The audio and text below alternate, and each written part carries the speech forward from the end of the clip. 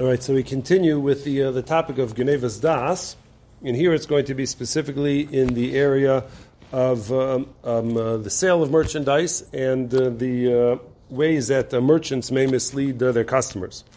So we say that being that there's such a prohibition of misleading somebody, so it's prohibited for a merchant to say to a customer, Shirak lo nosen hanacham yucheres. I'm giving you a special discount. Special 15%. We're friends. We went to high school together, so I'm giving you a special 15% discount. Kasher osaken l'chol halakuchos. In the event that the merchant actually gives every customer who walks through the door that same 15% off,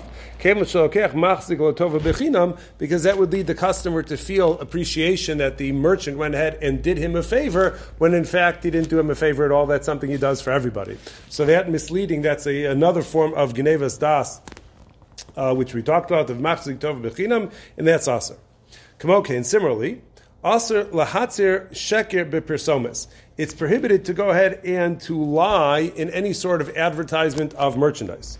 Shemotzim shelo tovim u'ma'ilim yosem mishal mitcharav imeinu emes. To go ahead and say that you have the best quality product or the best price of a product when you know that that's not true, so that's something which is not allowed. Even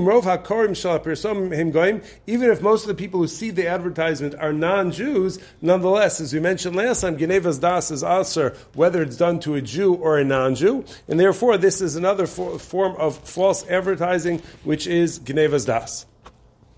Next, aser lefarsem sh'osem mivtza. So a merchant is not allowed to advertise that he's holding a sale, special this week only. He's having a sale. Kasher mechir haragil hu kach v'kach u'mechir hamivtza hu zo yoser.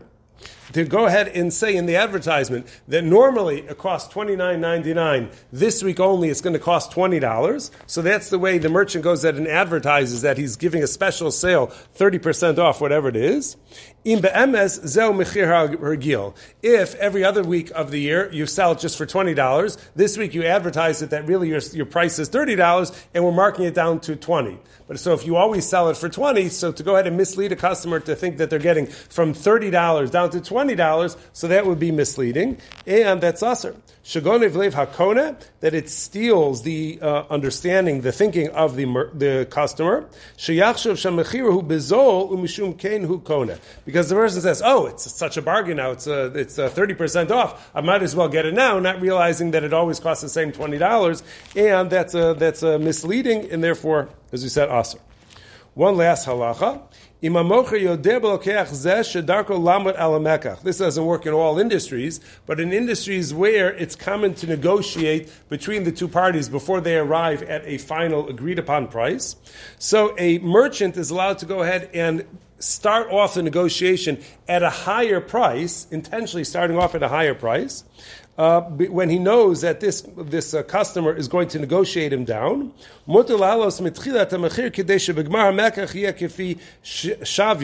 he could go ahead and he could start off with that markup so that eventually he'll come down to and negotiate down to what the actual price is. So knowing that the customer always wants to negotiate, so he could go ahead and the merchant could present initially a high price so that eventually he'll come down to the price that he's looking for in those industries where negotiations are done. So that's common practice. I won't pay a penny more than whatever it is. And everybody knows that you would pay a penny more or you sell it for a penny less, all of those things. So all of that is going to be acceptable.